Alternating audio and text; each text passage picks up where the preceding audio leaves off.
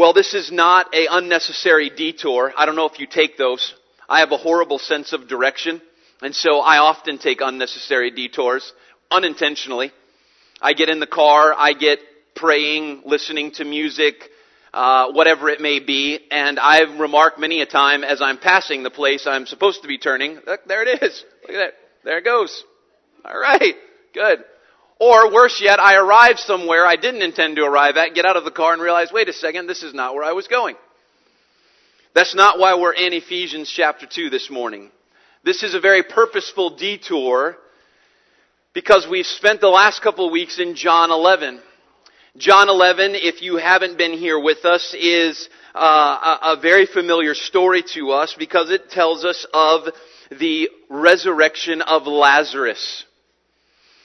You're probably very familiar with that story, and while that's really the main story, there's something else going on in John 11. There's way more than just a resurrection story. In fact, as we've looked at the passage together, we realize that while Lazarus is the guy that dies and is resurrected, he's not the focus of the passage at all. But rather we find the focus of the passage in John 11, verse 25, where Jesus turns to Martha and he says to her, I am the resurrection and the life. Whoever believes in me, though he die, yet shall he live. And everyone who lives and believes in me shall never die. And then a very powerful question is asked by Jesus. Jesus was a master of question asking. He looks at Martha in that compassionate and yet probing way that Jesus so often did, and he asked this simple question, do you believe this? And that question comes to us this morning because, praise God, there is not just one resurrection story in the Bible. This morning, in fact, what we see in Ephesians in chapter 2 is not the resurrection of just one man named Lazarus who lived a long time ago in a land far, far away. In Ephesians chapter 2, we see either our resurrection or the invitation to be resurrected. And so this morning we want to behold the glory that Jesus spoke about in John 11 and is further revealed in Ephesians chapter 2. Because that's what Jesus said. Way back when he first hears of Lazarus' sickness in John 11 in verse 4, he says this to his disciples, this illness does not lead to death, it is for the glory of God. So that the Son of God may be glorified through it. So God's going to be glorified as the Son of God is glorified through this. Then he picks that same idea up at Martha's objection as they stand in front of Lazarus' tomb. And he says, roll the stone away, move it out of the way. And Martha says, no, it's been 4 days, it's going to stink. And what does Jesus say? He says, Martha, didn't I tell you that if you believed, you would see the glory of God? There is glory in John 11, and there is glory in this text. Now, there is no way I'm going to be able to dig out all of the wonderful truths that are in these 10 verses because there is just way too much and we would be here way too long. But what I want us to do this morning is to see that fact that there is yet another resurrection, that Lazarus' resurrection, while amazing because it was done in the physical, there is also just as real and literal a resurrection that we have either already experienced or Christ offers to us to experience this morning. And it is a resurrection, a spiritual resurrection. Well, as we look at Ephesians chapter 2, there are just 3 things that I want us to see this morning. And the first of those things is this: minimizing or misdiagnosing my spiritual condition before salvation hinders my ability to see the glory of God. Minimizing or misdiagnosing my spiritual condition before salvation hinders my ability to see the glory of God. Paul starts out this way. He says, and you were dead in your trespasses and sins. Like we saw in John 11, there's this stress on the fact that Lazarus was really dead, right? This idea that he was dead 4 days was important to make sure that he hadn't just passed out or swooned or fainted or was just sleeping really hard. But he was actually really, totally, completely, physically dead. And it's stressed. Here in this passage, Paul insists on the fact that you and I are also dead. Now this word we start out says and it's connecting us to all that's flowed through chapter 1. I think a new thought is being developed here, so he's not leaving what's happened in chapter 1, but he's developing a new thought. The you takes us back to the beginning of the first chapter where Paul has identified the saints at Ephesus. They're the ones he's writing this letter to. And that's why he can use the past tense here and say you were dead. This death is as literal a death as Lazarus' physical death. Lazarus was literally, I'm not using that like a teenage girl, literally, meaning he was actually dead. 4 days dead, body decomposing dead. And you and I, Paul insists here, are spiritually dead. This takes us back to Genesis chapter 2. That's the place this becomes most obvious. Genesis chapter 2 and verse 17. God warned Adam and Eve that if they ate of the fruit of the tree of the knowledge of good and evil, the day that they ate of it, they would what? They would die. So in the following chapter, chapter 3, when Eve eats and then Adam eats, what happens? Do they drop dead physically? No, they die spiritually. Immediately they realize that they're naked and they're ashamed, and in utter horror, the moment that the image bearing, the God whose image they bear comes to commune with them, instead of drawing into that communion in shame, they hide. Spiritual death is separation from God, and it is a reality, and it is complete. Paul stresses here this idea of death, and as you read the passage, it's almost as if Paul wants to start verse 1 and just say, you were dead in your trespasses and sins. Trespasses being that there was a line and we crossed it. We know that. We've all seen a do not trespass sign, and if you're anything like me, the sign is like I bet you won't, I dare you kind of thing. And so you see the don't trespass sign and you just kind of step over that line. And it's in the plural to insist on the fact this wasn't one oops, it wasn't just an accident, but you repeatedly did it in sins. You have fallen short over and over and over again. We have transgressed and fallen short. We are absolutely and totally dead. And it's almost as if Paul wants to just leave that thought there and launch to verse 4. But God. But in order that we might be ready to hear those powerful words, but God, he says, no, let me stay here for a little bit so that you will remember how dead you were and what that death, that spiritual death, was like. And so he continues and he says this, he says that we were dead, but then in verse 2 he says, in which you once walked. So now we have walking dead people. The idea is living dead people. So we're alive and we're moving physically, but spiritually we're dead. But we're living as slaves, is essentially what Paul describes here. And we're enslaved to three things as he unfolds them. First, we're enslaved to this world. The word there, the course in the ESV, the course of this world is the idea of age. As I understand it, it's the current philosophy, the current culture and worldview of our time. Anyone who thinks that they live a life totally free from their culture and their worldview is just foolish. You don't have to travel much in the world to realize how much your culture has an impact on you. That's just one aspect of this. But your culture has a drastic impact on what you value and the way you see the world around you. And Paul says here that in our state of sin, in our dead state of sinfulness, we were worldly. We were controlled by the world. That's not all, though. We were also controlled by Satan. Paul goes on to say that we were following the spirit of the power of the air, the spirit that is now at work in the sons of disobedience.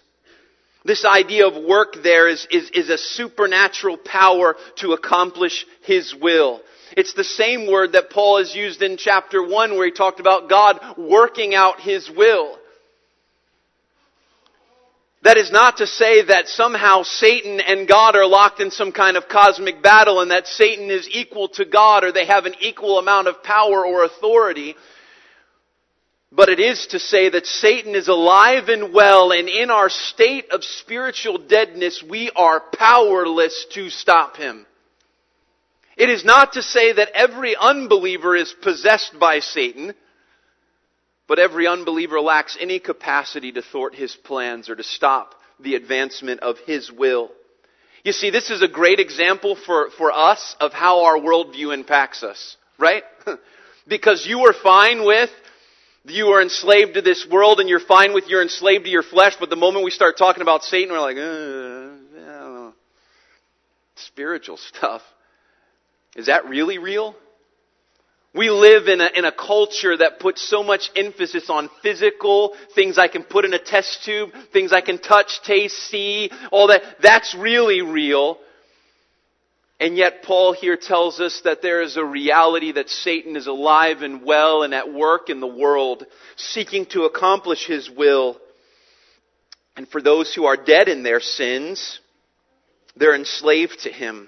They have no ability to fight against him. Then he finishes that with this great thing here. He says that the spirit that is now working in the sons of disobedience. Now, we don't often do this. Again, a cultural note. We don't address ourselves or introduce ourselves as the son of someone. Because it's our first name. We're very individualistic here in this culture. And one of the ways that comes out is when someone asks me my name, I don't give my family name. I give my first name. In fact, I would probably be embarrassed to try and go around and get all of your family names or your middle names. But in Senegal, where we lived for 6.5 years, we had a guard that worked for us for the first several years. It wasn't until he had worked in our house for an entire year I realized I did not know his first name. He didn't care to tell me his first name. It was his family name that mattered to him. So to me, I had called him by his last name that he had been handed down, and that was way more important to him than his first name. He could care less if I knew that. What Paul's saying here is gives that idea, sons of disobedience. This is our heritage. This is our descendant. Just like I am a son of my father, we are sons of disobedience.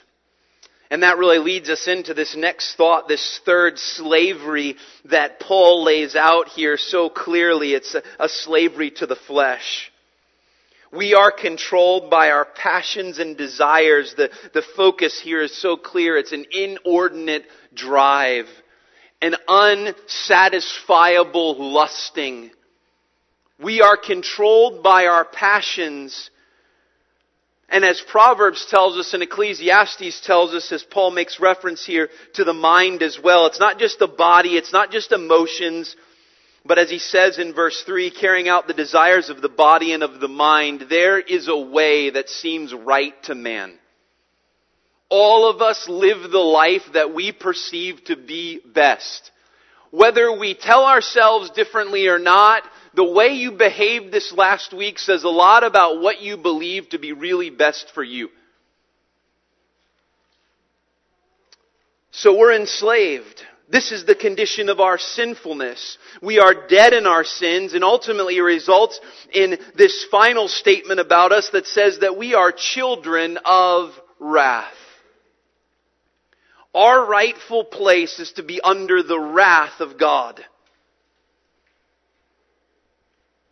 Martin Luther put it this way, and I think this is good. This is an exact quote, but he gives this idea. He says, the sinful nature is a nature turned in on itself, so much so that it seeks to use everything, including God Himself, for its own sake.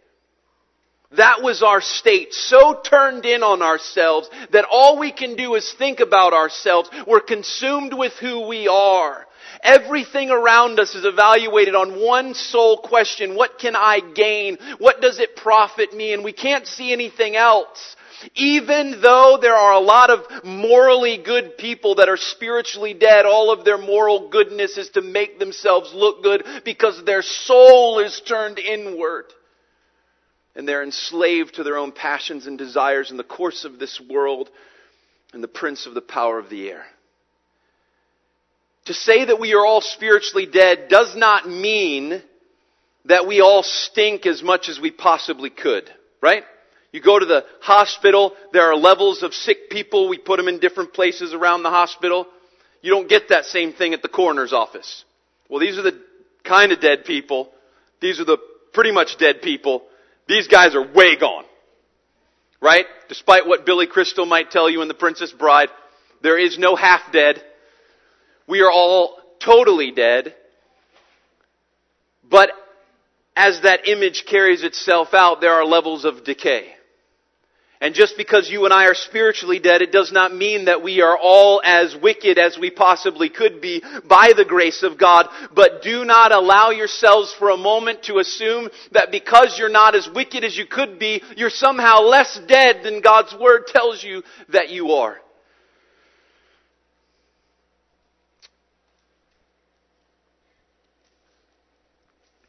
If Lazarus gets out of the grave, John 11, and begins broadcasting the notion that he was somehow not really dead. You know, I was sick and I felt a little bad. My stomach was a little queasy, but I wasn't like dead. I mean, come on, guys. What immediately begins to happen to what Jesus did? It begins to diminish the glory of God that Jesus said He wanted to be on display because Lazarus begins to diminish the condition of his deadness. When you and I fail to remember or accept or misdiagnose who we were and where we were before we came to Christ, we minimize the glory of God in the gospel. None of us were kind of good. None of us were really okay. We just needed a little Jesus in our lives. All of us were dead. We were sons of disobedience. We were children of wrath. We were controlled by the world, by Satan in our own flesh. Our souls were turned inward, and we had already started on the path of hell. And it was only a matter of time before we arrived there. When Jesus was at the Pharisee's house and this lady had come in and washed His feet, which the Pharisees had failed to do, and He says in Luke chapter 7 verse 43, "Therefore I tell you, her sins which are many are forgiven, for she loved much, but he who is forgiven little loves little." The point is not that there are some people less dead, therefore they love Jesus less. He was looking at self-righteous men and saying to them, "You cannot love me like this woman loves me because you are caught up in your own self-righteousness." When we understand our dead state before God, the glory of God shines through. Don't minimize that, folks. Don't believe in your minds and don't accept that cultural nuance here in the South that you are basically good, that there's just good people out there. You know, He's good people. He's a dead people. He's dead in his sin. He's dead in his transgressions. And without God, He's a child of wrath. He's a son of disobedience. And no matter how morally good he is, his soul is turned inward.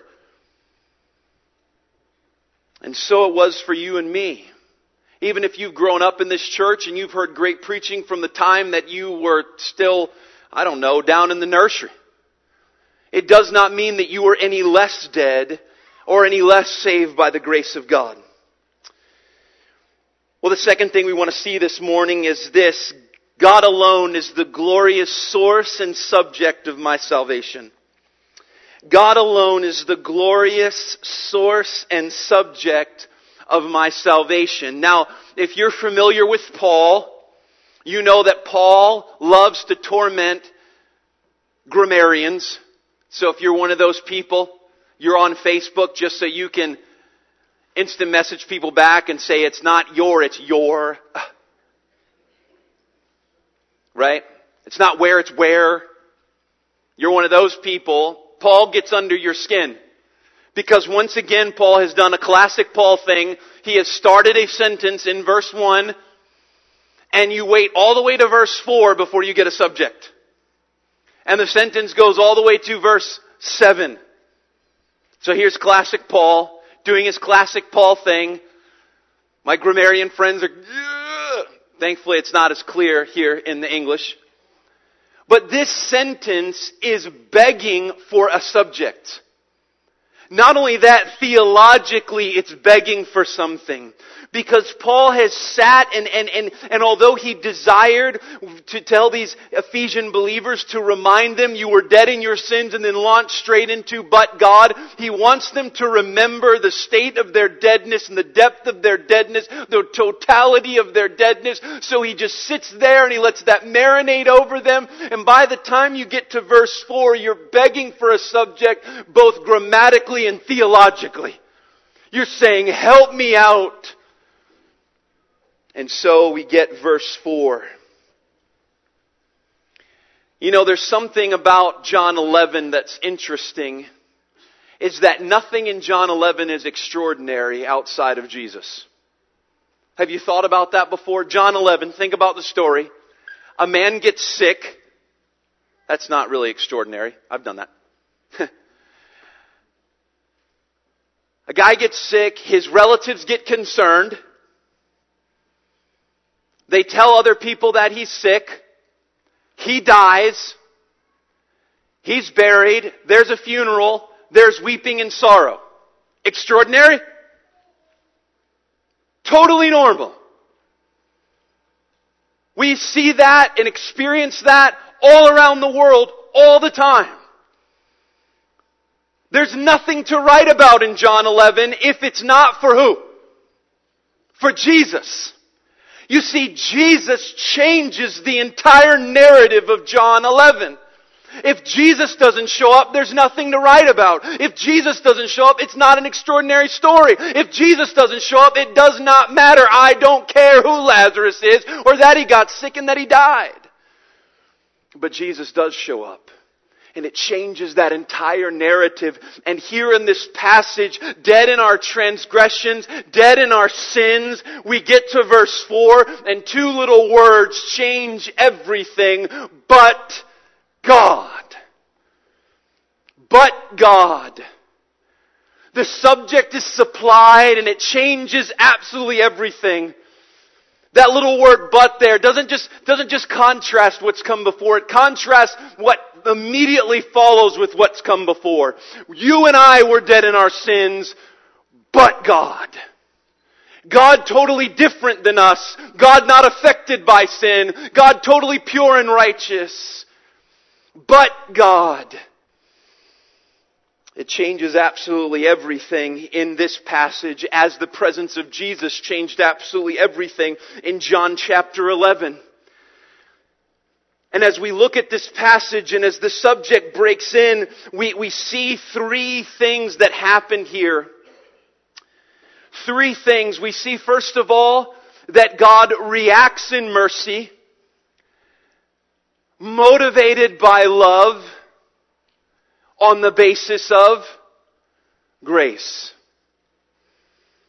Now I'm helped in this by a commentary that a guy you know gave me. I don't know if you heard of Howard Dial before. He gave me more commentaries than I could read on this passage.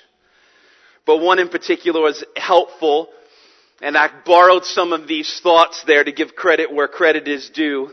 First of all, God breaks in and we see this, but God, and what does it say? Being rich in what? Mercy. This is God's reaction to the reality that Paul has described in verses 1 through 3. This is God's reaction. Now we saw this vividly in John 11, did we not? Because Jesus is in that passage, but Jesus was not obligated to do anything for Lazarus. Jesus was not obligated to draw into the death and sickness of Lazarus. Jesus was not obligated to draw into the suffering of Martha and Mary, but He does. So much so that the God-man weeps at the suffering that He sees in front of Him. He enters in. He is moved in compassion. He is moved and stirred. It weighs upon Him. It troubles Him. It is mercy. Jesus in John 11 reacts in mercy. And Paul says here that God reacts in mercy towards you and me.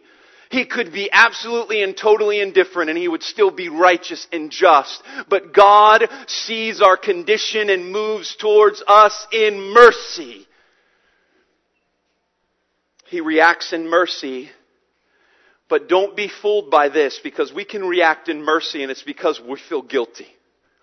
We can react in mercy and it's because we saw so many pictures of some poor pot-bellied child barely clothed with flies all over their face that we said, how can I be sitting here in my air conditioning watching television and not give? And so out of guilt and kind of misery and this weight on our shoulders we give. God's mercy is not motivated by some sense of guilt. And it certainly was not motivated because He looked down at you and me and He saw something intrinsically valuable in us. He did not look down and go, oh, Eric, you have so much potential. You're just a bundle of potential. You know what? I'm going to come to you in mercy. It's heresy. God responds in mercy, motivated by what? What does the passage tell us?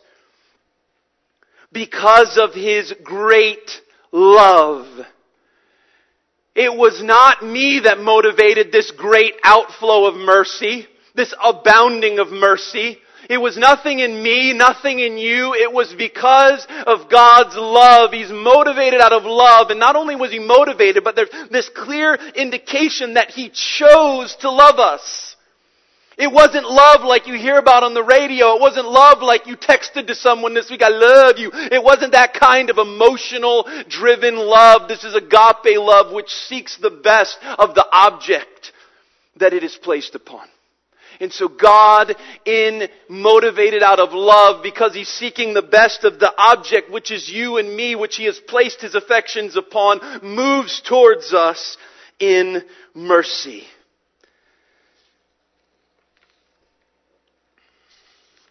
And in doing so, what does He do? This motivation, this motivation of love, this action of mercy, what does the text tell us that God does? Well, this is what Paul says that God does. Verse 5, even when we were dead in our transgressions, just to remind you, Paul wants to just remind us, dead in our transgressions, he says, made us alive together with Christ. Now again, this sentence has been straining for this because finally we get a verb. We got a subject in verse 4, now in verse 5 we finally get a verb. But God made alive. This is what God did. Reacting in mercy, motivated out of love, verse 5 tells us He made us alive together with Christ. This verb that Paul uses here is only used here and also in Colossians. And Paul does a very classic preacher thing. He makes his own word up.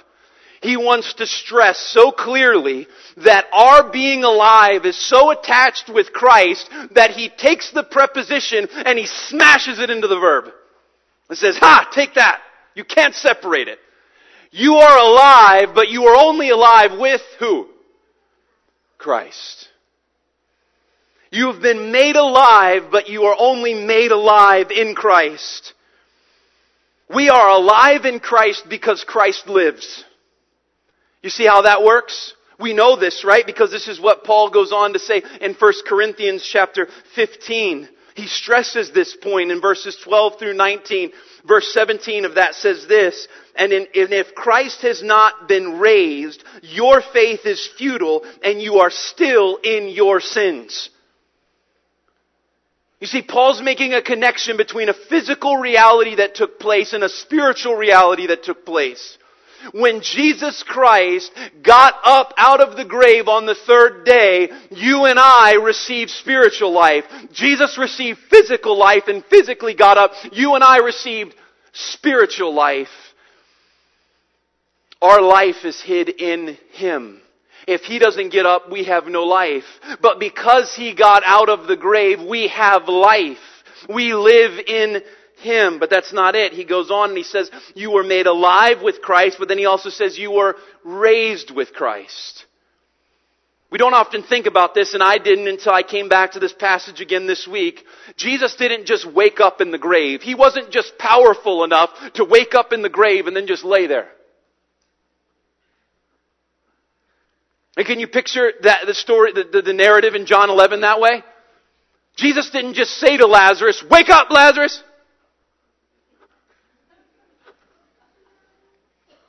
And he's just flopping around in there. Or he's in some kind of coma. Or he's paralyzed. You and I have not just been given life. Watch out. You and I have not just been given life. But we have been given the power to get up out of the grave. Jesus Christ didn't just come to life the third day, but under His own power and authority, He got up out of the grave and He walked out.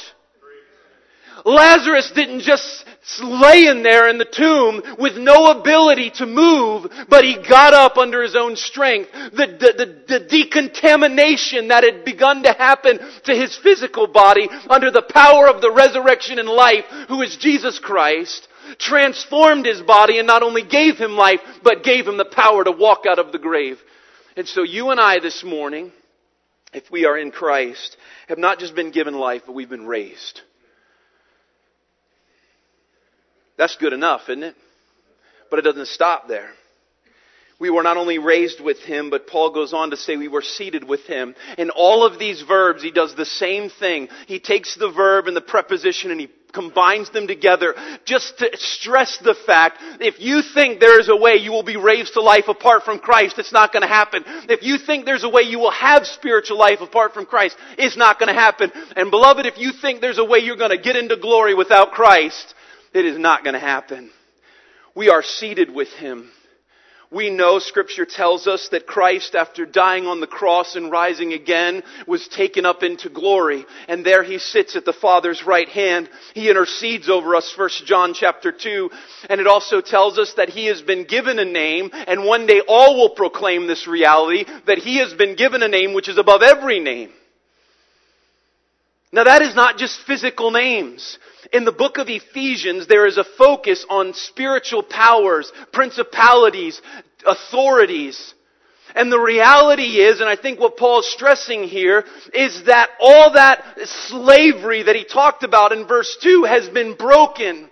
And we, because Christ is seated at the right hand of the Father, have been seated with Him. So we are no longer enslaved to this world and the ways of this world. We are no longer enslaved to Satan to be objects simply moved across the board under his will and under his power and influence. And we are no longer enslaved to the flesh and to our own sinful desires. Our soul is no longer turned inward but outward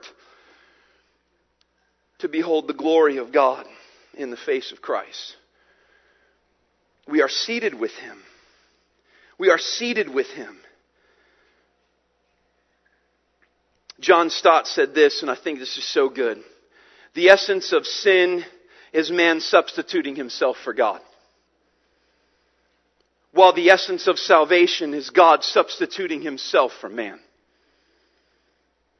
I'll read that again. The essence of sin is man substituting himself for God, while the essence of salvation is God substituting Himself for man.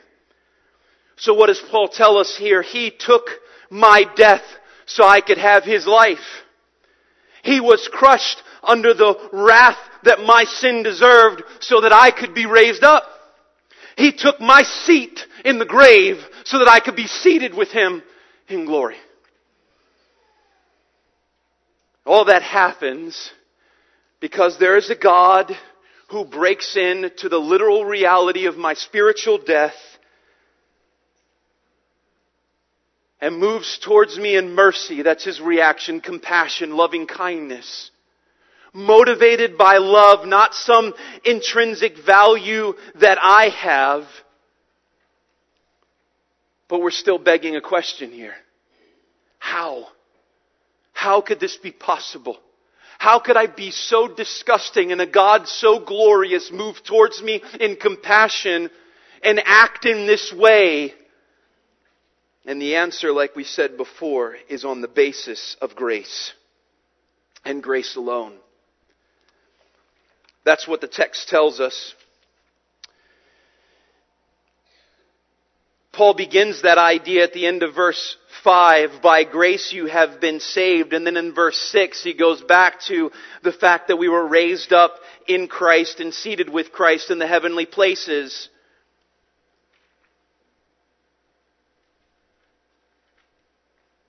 But then he goes on in verse 8 to tell us, for by grace you have been saved through faith. And this is not your own doing, it is a gift of God, not a result of works, so that no one may boast. The only basis by which this can happen is grace and grace alone. This is not our own doing. We can do nothing to receive this. We can do nothing to earn this. It makes so much sense when you think about John 11 and you think about this image of physical death. And you think about Lazarus laying there in the grave. What could Lazarus boast? What could Lazarus say? What could he add or offer to the situation? He could give nothing. He could do nothing. He was dead. He's totally and completely dead. He has nothing to offer, nothing to give. When he gets up out of the grave, it is only because of the grace of Jesus Christ enacted upon him. And if you and I are brought to life from spiritual death, it is only ever on the basis of grace.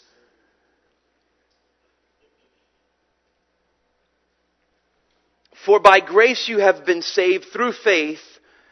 And then he goes on to say it is a gift of God. That gift is both the grace and the faith.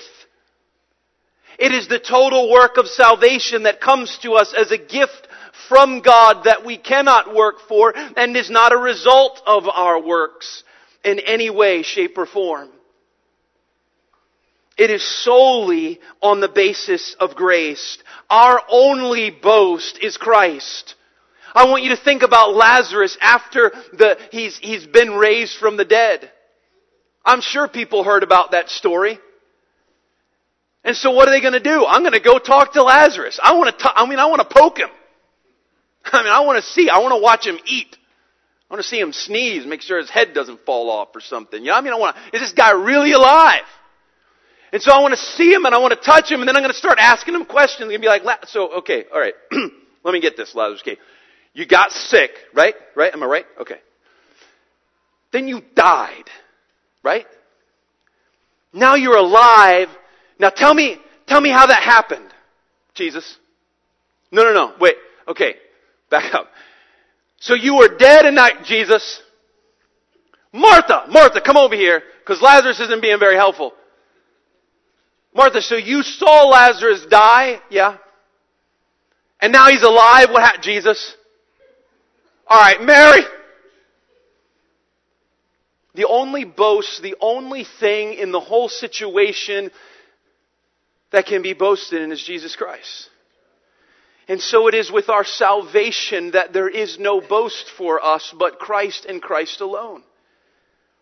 Because we are saved by grace alone, through faith alone, and no work of our own.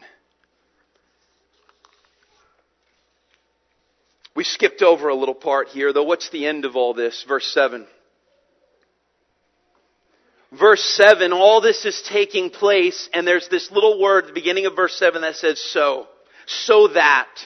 Here's the result. Here's the consequence.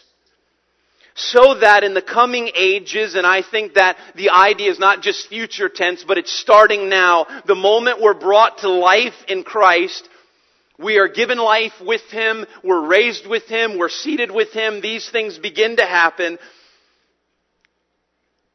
So that in the coming age, He might show the immeasurable, incalculable, unimaginable riches of His grace and kindness towards us in Christ Jesus. So that our being raised to life is just the beginning of God lavishing in unimaginable, incalculable measure His grace towards us through the vehicle of His kindness. That starts now and it continues through eternity. Why? To whose glory? To what end? To what purpose? The text is clear, and Paul has stressed it 3 times in chapter 1. To the praise of His glorious grace. You see, and God lavishing and pouring out in incalculable and unmeasurable ways His grace upon us in kindness towards us. It again is not to point to how good we are and our value. No, never. The immeasurable grace of God that's lavished upon us in salvation and all the way to glorification only ever goes to show us and display to both us and the world the immeasurable greatness of our God. To put on display His glory. And so that's the end, that we would be to the praise of His glorious grace. That our lives dripping with the grace of God, as He lavishes His kindness upon us, would result in Him being glorified. Well, the last thing we want to see is this. I was not only raised to life, but raised to live. I was not only raised to life, but raised to live. Verse 10. For we are His workmanship. I love that little word. It only appears in the New Testament one other time. It's used a lot in the Greek translation of the Old Testament. Most of the times it's used to refer to God's physical creation, His creating work in the beginning. Now I want you to think about that for a moment. The beauty and the wonder of God's physical creation. You sit here this morning and there has never been a person just like you before. And your wife says amen. There will never be someone like you ever again. You are absolutely and totally unique. Now we are all human beings. We are all made in the image of God. But being human beings made in the image of God doesn't mean that we're cookie cutters and that we just popped off the assembly line of God's creation. In fact, in Psalm 139, it tells us that we are fearfully and wonderfully made. Wonderful are all your works. My soul knows it full well, David says. So think about God's wonder and beauty in creation and then bring that in here to verse 10 when it says we are His workmanship. Guys, last time you emptied the trash, did you call your wife in, kids in? Hey, look at my workmanship. That trash can is empty. There's a bag and everything, man. Look at that. It's not really something we call workmanship, is it? Workmanship is something that takes time, it takes effort, it takes energy, it takes creativity. Workmanship is unique. It bears the image of the one that's created it. We are His workmanship. Beloved, don't get into this mindset that you were knit together in your mother's womb in creativity and uniqueness in the first birth, only to be cookie cutter stamped out of some generic grace in the second birth. You are His workmanship. Your story of how God's grace has broken into your life is totally unique to you. It's the same grace. It's not a different truth or a different gospel. It's not a different life. It's still hid in Christ, but it broke into your life in a totally unique way. And God has totally uniquely equipped you and gifted you. You are like no other, not just physically, but spiritually. You are His workmanship. Created in Christ Jesus for good works. You have been created for good works, which, Paul says, were prepared beforehand. This beforehand, I think, is the same idea as back in chapter 1 when Paul says that before the foundation of the world, we were predestined to adoption as sons. God did not just predestine us to adoption, He predestined us all the way to glorification. And there's a part in there called sanctification. And that part of sanctification is not just some haphazard Okay, just cut them loose. Let them run around crazy for a while, then we'll scoop them up at the end. No, God has prepared beforehand works for us to do. And notice how He ends this out, that we should walk in them. Now that takes us all the way back up to the beginning of this whole text, in the beginning of verse 2. You were dead in your trespasses and sins, and what? And you walked. You see, there's total transformation that's taken place here. I was dead in sin and I walked enslaved. Now I am free and alive to walk in obedience to the works that God has prepared for me. Notice that it doesn't say do. It doesn't say do. It doesn't say work the works. It says walk in them. God has prepared them. And in the same way we've started by grace through faith in Christ, we continue in grace through faith. This is not talking about now that we are saved, we somehow through our own effort continue to work to earn God's approval and acceptance. No, He's prepared the works, and we in faith walk in humble obedience so that we might be instruments in His hands, that He would accomplish the works He prepared beforehand. What are these works? Well, in the book of Ephesians, Paul will go on chapter 4 through 6, and he will lay out works. Some of them general works, what it should look like if you are alive in Christ and a husband and a wife, what it should look like if you're alive in Christ and a parent. One of the areas that the book of Ephesians focuses in on is what it looks like for these alive in Christ people to come together in a local body of believers called the church. And he stresses this point that we are all uniquely gifted. And we are all different, and we are not to all try to be the same. But in your unique giftedness, talents, and abilities, God has special works for you to do that you are uniquely equipped to do. There might be someone else in the body who could possibly do them, but it is not going to go so well. I mean, have you ever tried walking on your hands? That works for like half a second. Beloved, you are here this morning, and if you are alive in Christ, God has prepared works for you to do, not in, again, some land far, far away, here in this community right now.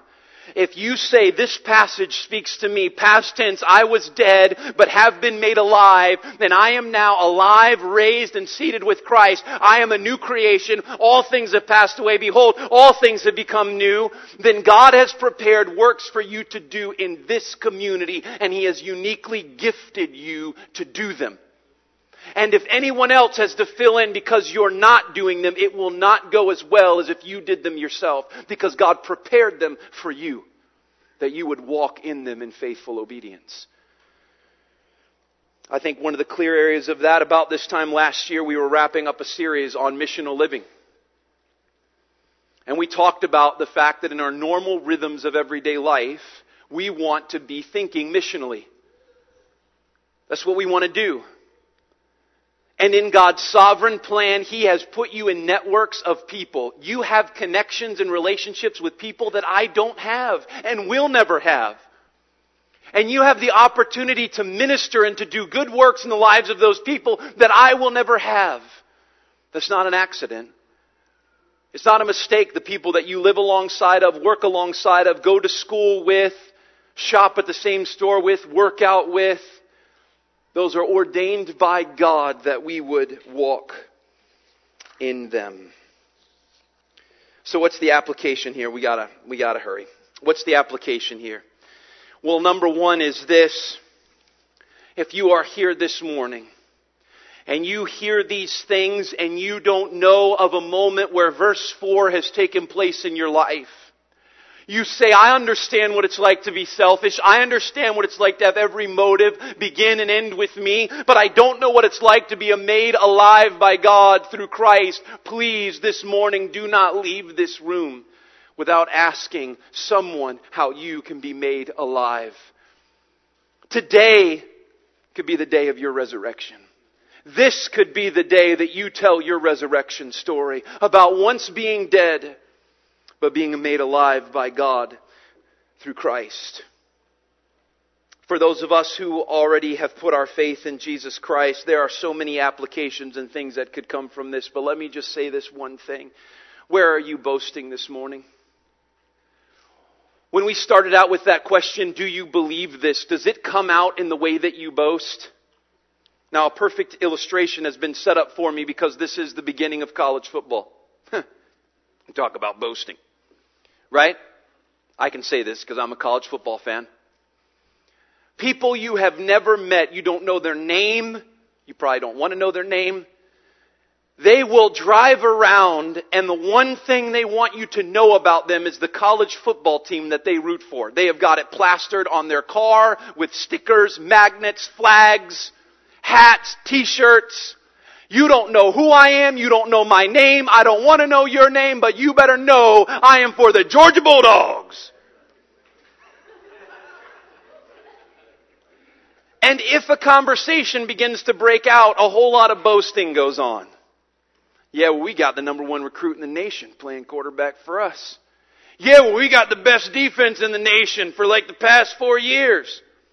Yeah, well, we got a good coach. Yeah, well, we got... You know what's happening in all that boasting? You know what you're saying in your boast? You're saying that's where I'm putting my trust in our ability to win. That's what boasting is. It exposes my heart to say that's where I'm putting my trust in thinking this is what's going to make me win. Our quarterback, because he's good, first, he's amazing guy, he's going to make us win. Our defense is going to make us win. Our coach, it's going to make us win. Can I ask you, outside of college football, what are you boasting in? If today we displayed your Instagram feed across this screen, what would it say you're boasting in? If we displayed your Facebook feed here, what would it say that you're boasting in? Are you more concerned that people know the homeschooling choice or other schooling choice that you have made, that you are either consuming organic food or the fattest foods that you can find? What are you boasting in? Because where you are boasting and the place that you find your boast is where you are placing your trust. And Paul said this in Galatians 6:14, but far be it from me to boast except in the cross of the Lord Jesus Christ, by which the world has been crucified to me and I to the world. Now don't think that this boast is an arrogant boast.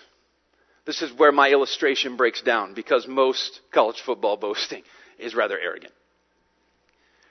We do not go out in the world to boast in Christ as if it was based on works. Can you picture Lazarus walking by a graveyard and going, ha ha, suckers. You guys still dead over there. Does that even register? Would it make any sense? Could Lazarus go by a funeral and just snicker a little bit? That guy's dead. Oh. Would he go by a dead person and be like, why are you acting dead? What's your problem? Get up! No, what Lazarus received was only by grace, and what you and I have received is only by grace. So our boast is a humble boast. I am very concerned that the attitude and the atmosphere of our time right now is so full of hatred. And we are so consumed with proclaiming and standing on everything that we hate and that we are against, that we can be tempted in the church to move out and to broadcast, I'm against that, and I'm against that, and I'm against that, and I'm against you, and I'm against you, and I'm against you, and no one knows what we're boasting in. G.K. Chesterton said this, the true soldier fights not because he hates what's in front of him, but because he loves what's behind him. We do not move out into this world to tell them what we are against and who we hate and what we don't like. We move out into the world in humility because we've been saved by grace, and we boast in the cross of Jesus Christ and nothing else, because it is where our only hope is found. And we know it is the only hope for them because they're dead in their sins and we cannot make them alive. But we know a God who can. Let's pray together. Father, we thank you for this incredible passage of Scripture. And we thank you that it is not just words in a book that we will go home and put on our shelves and means nothing. But these are words that are speaking of a reality that has taken place because Christ physically died for our sins, was buried, and rose again. I pray that for those of us who have put our trust in Jesus Christ, that the time that we've taken to think about our own resurrection story this morning will overwhelm us and fuel us to boasting humbly in Christ all throughout this week, to our children, to our spouses, at work, at school, in our neighborhoods, that our boast would be Christ.